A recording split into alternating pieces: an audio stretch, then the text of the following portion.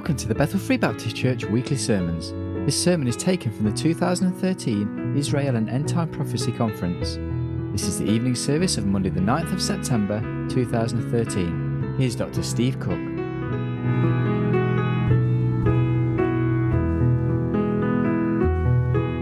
Well, good evening. It's great to be back here with you, and I'm really blessed that you came out, honored that you came out, and I'm thankful that you've come up. And so we're looking forward to another good evening in the Word of God. And as you can see on the screen, it's an interesting topic. When Egyptians speak like Jews. And I think we have an Egyptian back here, right? Both of you or just you? Okay. Okay. Well, he may be the authority on Egypt, but I hope he doesn't mind me talking about his country in prophecy, because Egypt plays a mighty part in end-time prophecy, and it's certainly it's not always a bad thing. And so I'm excited about that. I want to again tell you that I have a brochure back there that explains our ministry. I want you to pick up one of these brochures. And also I'd like for you to pick up a prayer card. It has my lovely wife Cozy on it. She's not with me this week, but please pick that up and pray for our ministry. On the back, there are several things there that we're involved in doing. I have some wonderful tracts. I have a track on this particular sermon, When Egyptians Speak Like Jews, that you can get on my website and read the whole track, and I make those available to churches that will use them. But also, I want to say that we're having an Israel Prophecy Tour, December the 2nd through the 12th, and I would love for some of you to join us. Last year I had people from Tanzania, East Africa that flew to Israel and met us and spent the whole tour with us. There's a land price. If you get your own airfare from England, which is much cheaper than what it is in the United States, there is a land price only. This is 8 nights in 4- and 5-star hotels, 2 meals a day, beautiful new Mercedes, usually tour bus. All your sites, you have an Israeli guide, Boaz Shalgi, who I personally led to Christ outside the empty tomb 3 years ago.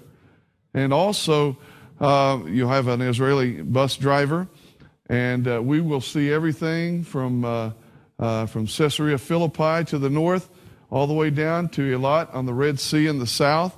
You'll see everything from we'll actually go into Jordan and visit Petra. The land portion of that trip is $1,800 US, which would be about 1,200 pounds. I don't know how much airfare would cost for you from here, but that's a wonderful price. I don't charge any extra to take people to Israel. Now, there are a lot of tours out there that are available, and great men of God lead them and host them, and they charge a pretty good number onto the price of what the trip actually costs. I don't do that. Church, and your pastor would never ask me to do this. I know that. But your pastor and his wife have never been to Israel. And I've said this before, and I'll say it again. Last year I took 9 preachers with me to Israel. Out of those 9 preachers, 7 of them were sent there by their church. And I would challenge you, church, to be a blessing to your pastor and his wife and help them to go to Israel. It will be the best gift you ever give yourself, because I know your pastor is a great preacher and a man of God. But when he gets back after having been to Israel, seeing the places that you all read about, there will be a difference, trust me. I went when I was a pastor, and I've taken probably 40 or 50 pastors at least over the years, and more than half of them are sent by their churches. So again, it's the best gift you could ever give yourself. Now, don't do what my church tried to do and give him a one-way ticket, okay? That's a terrible gesture on your part. No. But honestly, pray about that, and if you could work that out, I'm sure your pastor and his wife would benefit greatly by having gone to Israel. And also, church, you would benefit greatly by having allowed them the privilege of going. And if you can go with us, I would love to have you go. Open your Bibles, please, to the book of Isaiah, chapter 19. Isaiah chapter 19. We're looking at Israel and end-time prophecy. You say, well, then why are we talking about Egypt tonight? Well, we'll see here shortly. A wonderful, wonderful end-time prophecy here in Isaiah 19. Let's begin reading in verse number 1. The burden of Egypt, Isaiah writes, the burden of Egypt.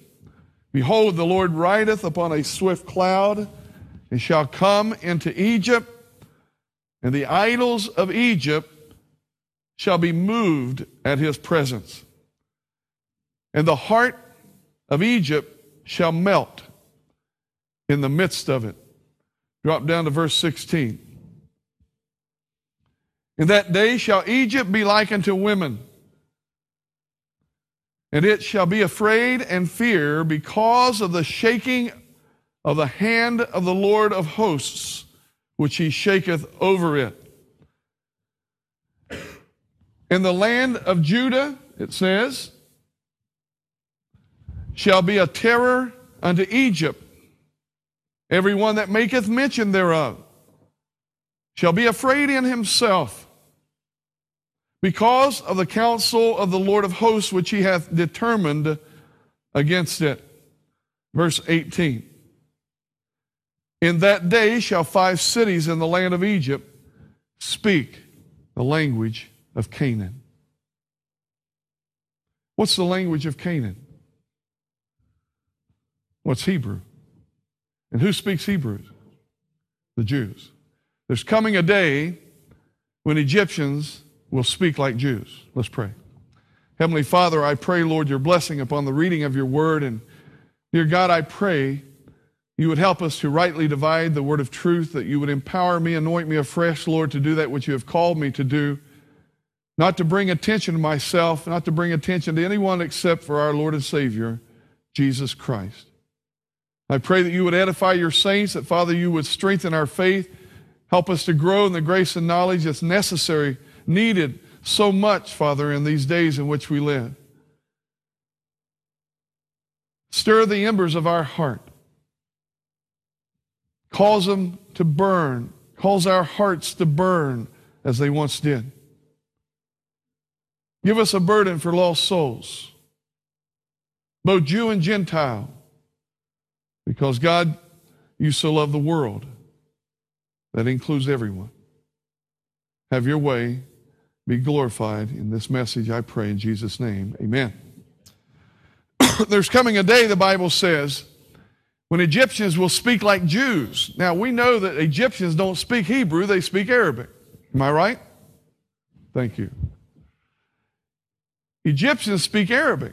They don't speak Hebrew. Now, they may know Hebrew, but that's not their national language.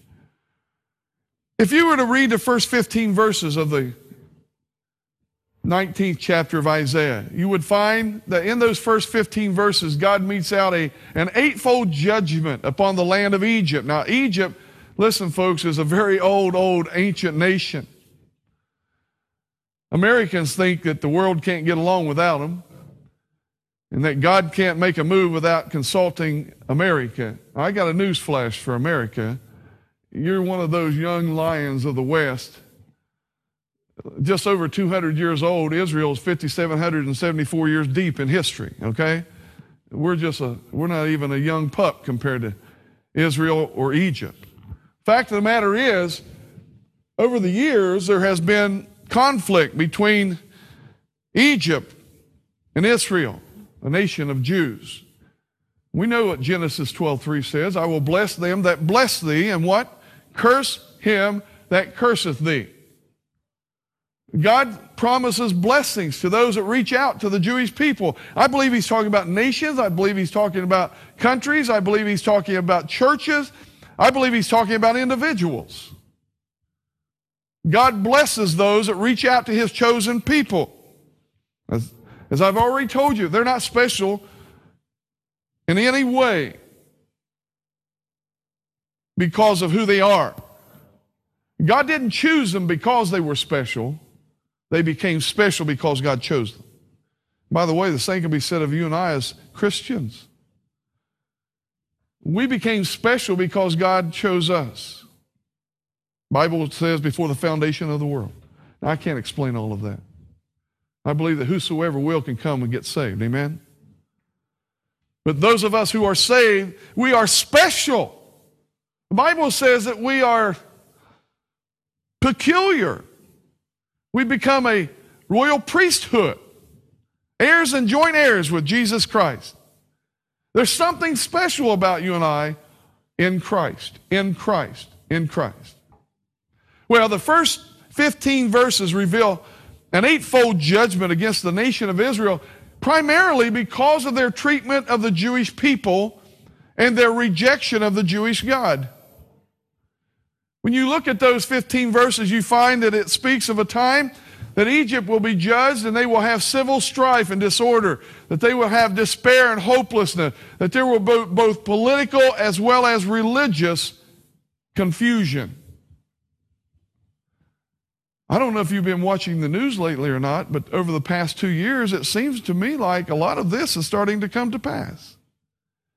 Because when you look at what's going on in Egypt today, there is civil strife and disorder. There is despair and hopelessness among certain people groups there. There is political and religious confusion. As a matter of fact, when the Arab Spring, as it became known as, began in 2011, we watched the news and we found that much of what was said in Isaiah 19 began to come into focus.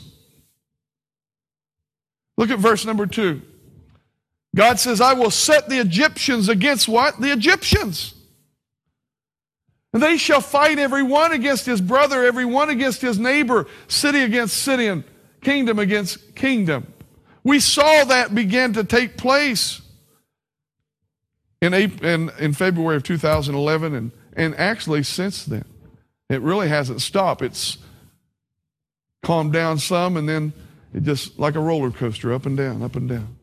We watched the pictures on the streets of Cairo. We saw the tear gas being fired by the police and then the military getting involved. We saw the confusion, the strife, and the disorder.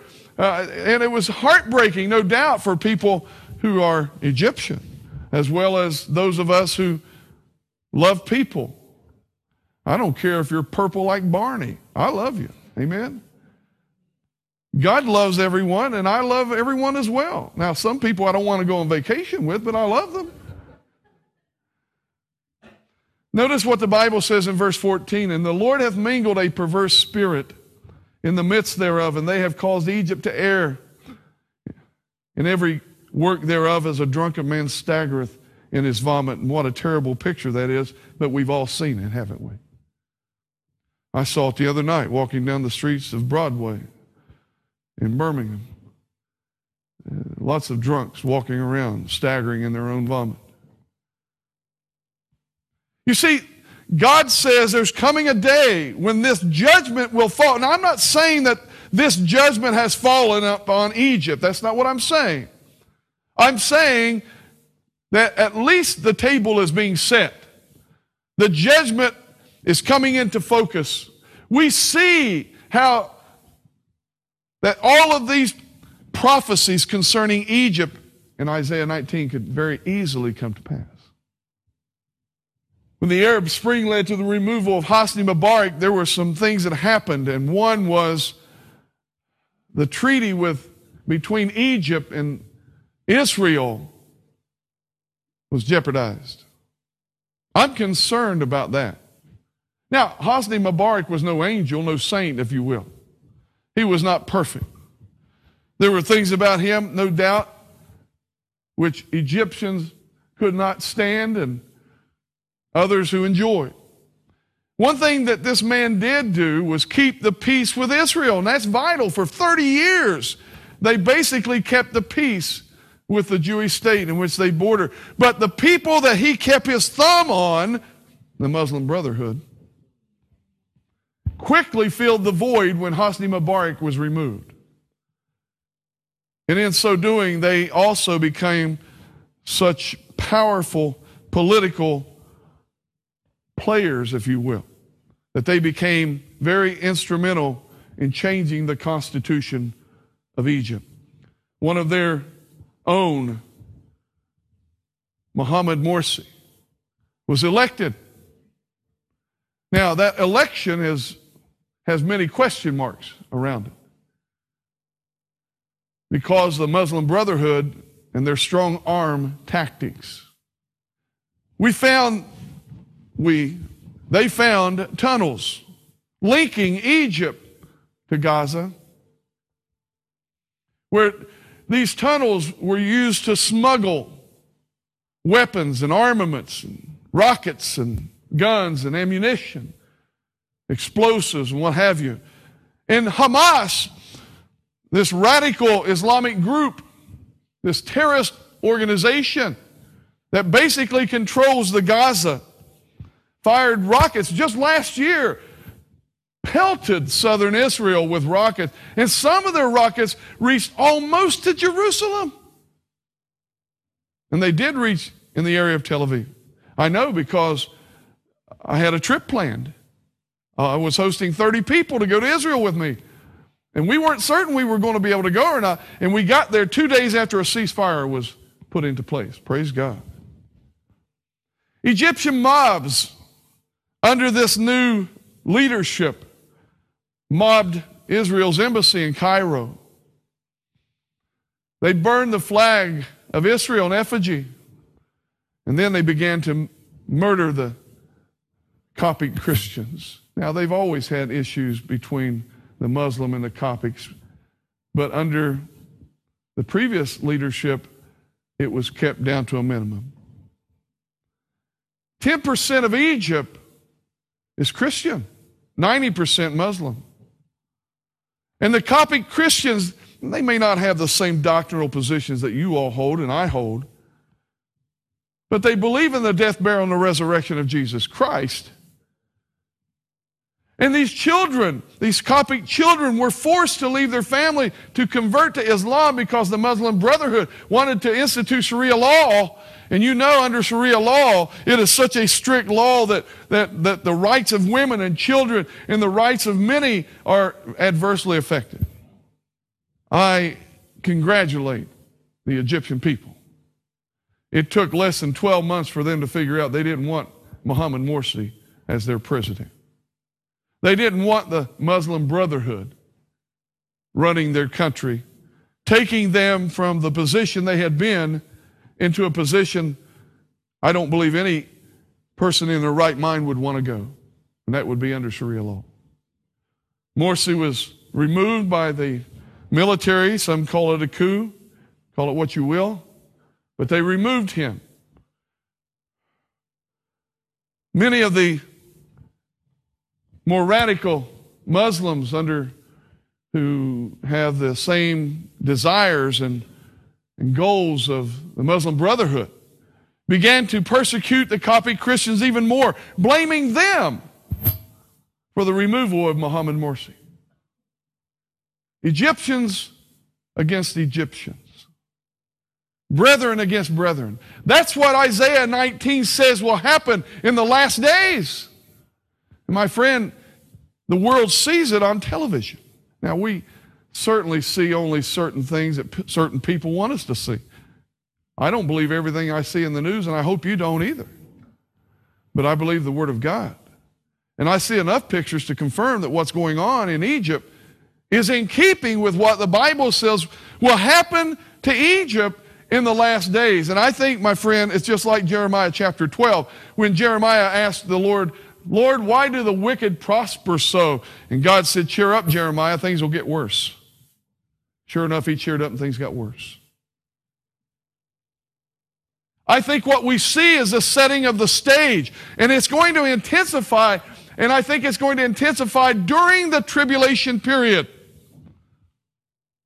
Notice what verse 4 says.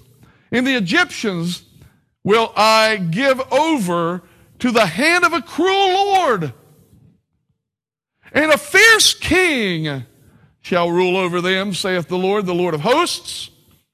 I don't believe this cruel Lord, this fierce king, has yet been put into place. Who is this? And who is this talking about? And I was reminded very quickly, Daniel 8, verse 23, where it talks about the characteristics of Antichrist, the beast. During the tribulation period, listen to what Daniel 8:23 says. And in the latter time of their kingdom, when the transgressors are come to the full, a king of fierce countenance and understanding dark sentences shall stand up. I believe that during the tribulation period, the land of Egypt will fall under this Antichrist, this beast. And when he falls under this beast, when Egypt comes under the control of the beast, things are going to get much worse than what they are even today. 6 times we find this phrase, in that day, in Isaiah 19.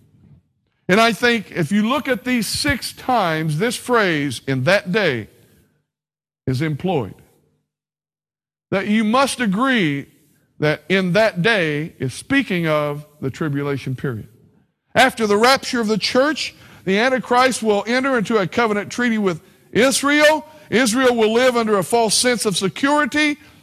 In the midway point of the tribulation, when Satan is cast out of heaven by Michael the archangel, he comes down to this earth having great wrath, for he knows he has but a short time, 3.5 years to be exact, 42 months, 1,260 days, or time and dividing of times. When the Antichrist comes, is empowered by Satan himself, who is thrust out of heaven. Read that in Revelation 12. Then we know that at that time the Antichrist will break his treaty with Israel and begin to persecute the Jew. Now, folks, before that, I believe he's going to persecute a lot of folks. Egypt is one of them. And in that day, we find what will happen in Egypt. Let's look at it. The first time we find it is found in verse 16. In that day. Let's read it.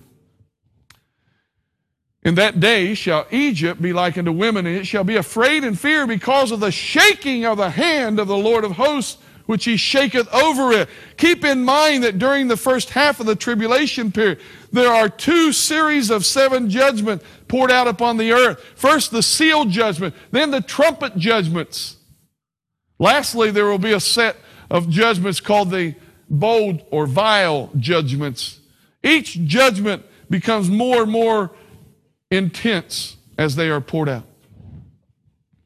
During the first half of the tribulation period, Egypt is going to come under the judgment of God. God is going to shake his hand of judgment over the land of Egypt. Why is that? Because they are the ones who persecuted the Jews. 430 years under the pharaohs of Egypt, the nation of Israel was enslaved in bondage, forced to work for the Egyptians. You know the story. God raised up an 80-year-old man, sent him to Egypt, who went to Pharaoh and said, let my people go.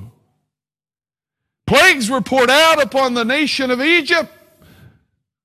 By the way, the seal judgments, the trumpet judgment, the vial judgment, mirror the 10 judgments that were poured out in the land of Egypt in the days of Moses. That's not a coincidence.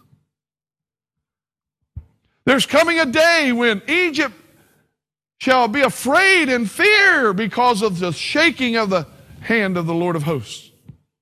Secondly, in verse 18, we find that phrase, in that day. Notice what it says. In that day shall 5 cities in the land of Egypt speak the language of Canaan. Egyptians speaking like Jews. Now, that's an interesting thought. Why? Why would Egyptians all of a sudden begin to speak Hebrew, the language of Canaan? Well, in order for us to really understand that, we have to look at the third time in that day is employed. And notice what it says in verse number 19. In that day there shall be an altar to the Lord in the midst of the land of Egypt, and a pillar at the border thereof, to whom? To the Lord. Now, excuse me, but I thought 90% of Egypt were Muslims. And excuse me, but last time I checked, Muslims don't offer sacrifice. And the reason why Muslims don't offer sacrifice is because they don't have a plan of salvation. They don't have a Savior. Yes, they believe in a Mahdi, one who will come and convert the world to Islam, but they don't have one who can redeem their soul because of sin. There is no need to offer sacrifice unto God because God is not going to reward you under Islam. They don't, but they believe if those who will go to, you ask any Muslim, how can you know you're going to heaven? Well, I can't know I'm going to heaven. If Allah so decrees, I'll go to heaven. Now, they have one means by which they believe they can go to heaven, and that is to become shaheed, a homicide bomber. And they're guaranteed entrance. But other than that, there is no plan of salvation. How sad. How hopeless. The Bible says, for all have sinned and come short of the glory of God. We were shapen in iniquity, and in sin did our mother conceive us. The Bible says the wages of sin is death. My friend, everyone born of woman was born wrong because we descended from Adam. And wherefore, as by one man, Adam, sin entered into the world, and death by sin, so death has passed upon all men. For all have sinned. And my friend, if we are sinners, and we all are, then we have a need of a Savior. I thank God that God gave us His very best. That He so loved the world, He gave us His only begotten Son. Whosoever believeth in Him shall not what? Perish, but have everlasting life. You see, the thing that man has in common, whether you be black, white, green, yellow, purple, I could care less, doesn't matter what language you speak. My friend, the one thing we all have in common is that we were born sinners. We were born wrong. We must be born again. How do you get saved? It was very simple.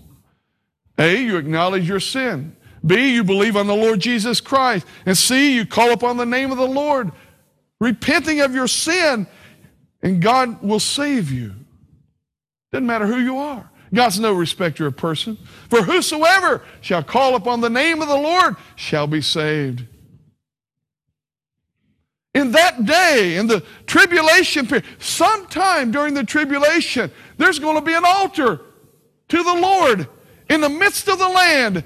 Finally, these Egyptians who have been worshiping as Muslims and worshiping and adhering to Islam, they're going to come to a point where they're going to recognize that, hey, Islam cannot save me. It's a damnable heresy. It's a false doctrine. It's not the truth. It was started in the 7th century by a man who convulsed in 610, and his wife told him all he was being spoken to, and then the angel Gabriel was ringing out his heart, and that's when they celebrate Ramadan on that same day every year now. But then in 622, in a cave, there was a man who called himself the Prophet Muhammad, who believed that God spoke to him, he had vision, and other people wrote down what he envisioned. In the creed, convert or die, Islam means submission. It's supposed to be a peaceful religion. Convert or die. Well, I'll call it what it is. Wrong. There is a way that seemeth right unto a man, but the ways thereof are the ends of death. My friend, Jesus said it very clearly, John 14:6. I am the way and the truth and the life. No man cometh to the Father but by me. Notice what it says in verse 20. This altar unto the Lord shall be for a sign and a witness unto the Lord of hosts. Where? In the land of Egypt. Would you not find that strange to have an altar unto the Lord in the land of Egypt? Muslims don't worship by offering sacrifice to Allah other than their submission to Him. Notice what else it says. It says it will be a sign and a witness. Think about that. I thought about the Great Pyramid of Giza. You've probably seen that, haven't you? One of the wonders of the world. And full of mystery. Full of mystery. The Great Pyramid of Giza stands as an imposing structure. And you know, I think maybe this Great Pyramid of Giza could very well be the altar. Not positive, but I think it could be. Let me explain why I say that to you. Because the Bible, or not the Bible, but history proves that the Great Pyramid of Giza was built 2200 BC. That's before Christ. Okay? And there's 115,000 stones. And these stones have been made level to within 1/100th of an inch. This pyramid is nearly 500 feet in height. And the stones are cut on a bevel. And its stones fit together with seams of less than 1/5 of an inch. Now, the fact that this was done in 2200 BC, and we're living in 2000 or 2100 AD, if you will, it's amazing. 2000 AD, I guess it is, 21st century. We're talking about over 4,000 years ago.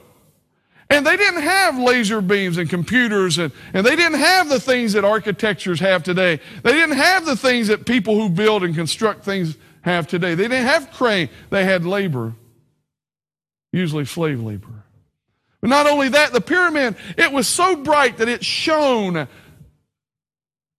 the light could be seen for over 100 miles away. Now, first of all, let me tell you, Jesus said, I am the light of the world. Jesus came into this world where there was darkness, and he brought light. He came into this world where there was hatred, and he brought love. He came into this world where there was death, and he brought life. Praise God. And what we see in this pyramid really is a picture of the Lord Jesus Christ, because it's all the other pyramids were but mere copies of the Great Pyramid of Giza. My friend, there's been a lot of copycats who call themselves Christ, but they're not Christ. They're not even a good copy of Christ. The Great Pyramid of Giza never served as a tomb. Isn't that interesting? Jesus came to bring life. Not only that, but its gold capstone was never put in place by its builders because it was rejected by its builders. And the Bible says that Jesus came into his own, and his own received him not. The Jews rejected Jesus. Jesus said unto them, did you never read the scriptures? The stone which the builders rejected, the same has become the head of the corner. This is the Lord's doing, and it's marvelous, he says, in our eyes. Think about it for just a moment. Only a capstone on a pyramid could be called the head of a corner, because it is. It's a pyramid. It's a triangle. And so the head of the corner is that capstone. And not only that, if you stood in the north opening of the pyramid, you would go down 100 feet to the base of that bedrock. And then it descends another 200 feet into the bedrock on a line, and that line is straight within a quarter of an inch all the way down through there for 350 feet. When you get down there, there's something called the King's Chamber. And inside of the King's Chamber is a box. And that box is the exact same dimensions as the Ark of the Covenant. Coincidence? No, I don't believe in coincidence. Well, then they put that in there later. No. That box is just large enough, it won't fit in the hallway. It's just too wide to go up that 350 feet slope. So that had to be placed in there before the rest of the pyramid was built. Think about that. That was before the law. Moses had never received the law on Mount Sinai yet when this pyramid was built in 2200 BC. If you look at that angle from the north opening down to that King's Chamber where the Ark of the Covenant, by the way, which represented the presence and power of God, Jehovah God, it's 26 degrees, 18 minutes, and 9 seconds. That's the angle. If you stood in the north opening and you measured the angle between the north opening and the city of Bethlehem, where Jesus was born, it's 26 degrees, 18 minutes, 9 seconds. That's why they call that the Christ angle. the bread of life was born in the house of bread. You say, is that true? Yes, it's true. It's amazing. And the most fascinating fact is the height of the Great Pyramid is nearly 500 feet. Now, you understand that Hebrew letters have numerical value. And in one word, you could count each letter, the numerical value, you can come up with a total, a mathematical sum, if you will, a number. If you were to take all of the numerical value of all of the letters in Hebrews chapter 19, verses 19 and 20, and you were to add them up, it would equal exactly the same number of the pyramid broken down into inches. What does 19 and 20 say? In that day,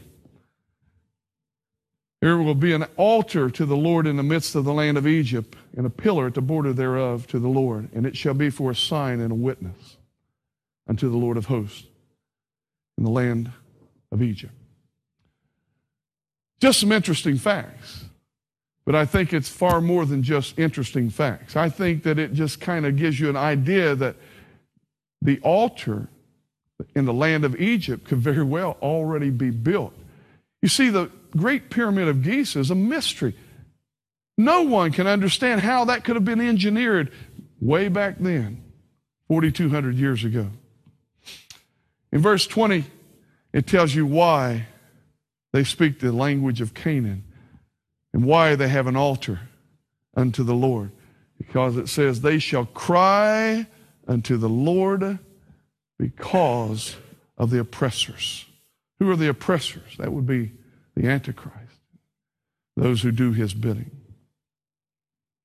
You see, during the tribulation period, it's going to be a time such as the world has never seen. And the horrific judgments poured out upon the inhabitants of the earth, and the death and the destruction and the pain and the torment. The Bible says, and if those days were not short, no flesh would survive.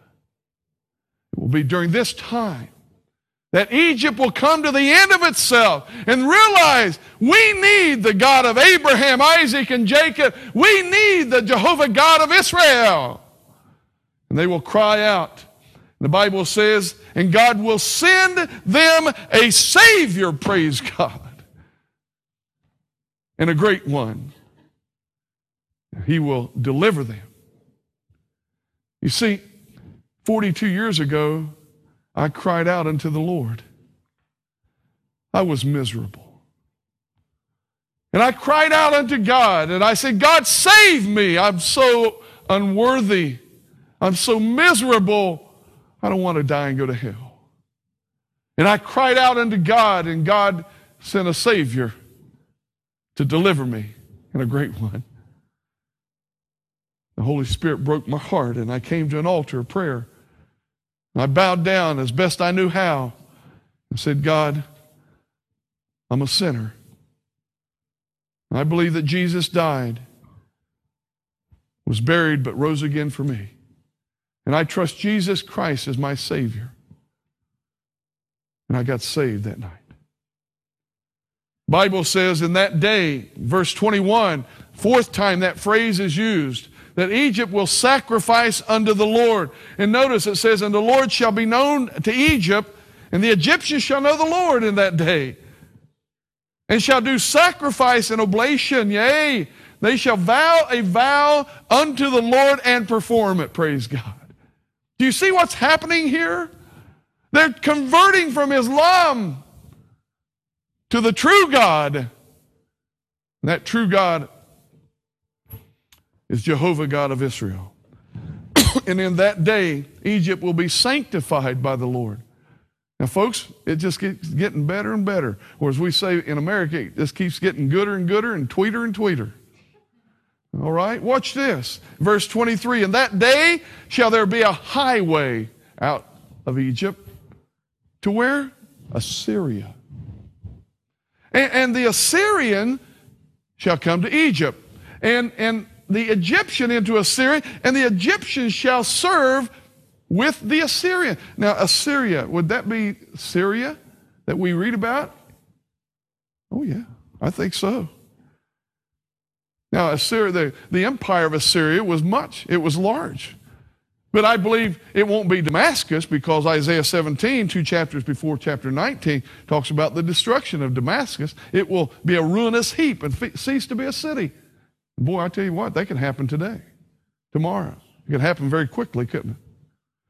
But the Assyrian and the Egyptian are going to both be converted from Islam to the true God. Verse 24, we see the sixth time in that day, Egypt will be a blessing to the Lord. And I want you to read this. In that day shall Israel be the third with Egypt and with Assyria, even a blessing in the midst of the land. Now, I'm going to tell you, first of all, you don't often see Israel mentioned in the same breath of God with Egypt and Assyria, because both Egypt and Assyria were their mortal enemies. But what we see here is that God says in that day, Israel will be the third with Egypt and Assyria, and that they will be a blessing in the midst of the land, whom the Lord of hosts shall bless, saying, blessed be Egypt, my people. Praise God. Egypt, he says, my people. Assyria, the work of my hands. Israel, mine inheritance. I don't know if you've ever read that verse, but I'll tell you what, when I saw the words I was reading in that verse, if words could leap off the page and shout glory, that's what these words were doing for me. You see, there's coming a day when the Egyptians, because of the tribulation and trial, the fierce and cruel king who will lord over them, because of their oppressors, will cry out unto the true God for deliverance, and he will send them a Savior. I believe we can almost hear the footsteps of the Lord. I believe it's that close. And not only that, but my friend, God says, remember the former things of old, for I am God and there is none else. I am God and there is none like me, declaring the end from the beginning, from the ancient times, the things that are not yet done, saying, my counsel shall stand. I will do all my pleasure. Yea, I have spoken it.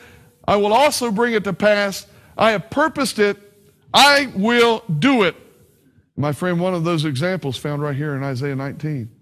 When Egypt and Assyria and Israel mentioned as a blessing to the Lord in that day. The gist of the message. What an example of God's amazing grace. If God can take a country who enslaved his people, Israel, 430 years and multiplied times over, killed Jewish people, and he can save them, my friend, he can save you and you and you and you and me. How marvelous is God's grace. God's grace is greater than all our sin. I've met people who say, well, you don't know what I've done. It doesn't matter what you've done. God is able to save the guttermost to the uttermost, praise God. And you know what? We ought not forget that we deserve hell. And God reached down in tender, loving mercy and pulled us out of the miry clay and set our feet on solid rock. I praise the Lord that God saved me. For the grace of God, Titus 2:11 says, that bringeth salvation hath appeared to all men. What men has he appeared to? All men. What is the grace of God manifested before mankind? The Lord Jesus Christ, Emmanuel. God become flesh, dwelt among us, went to the cross of Calvary, shed his precious blood, rose from the dead victoriously, and today, seated at the right hand of the Father, making intercession for all who call upon him. My friend, I take great comfort in knowing that one day the people of Egypt are going to be converted. People in Assyria are going to be converted.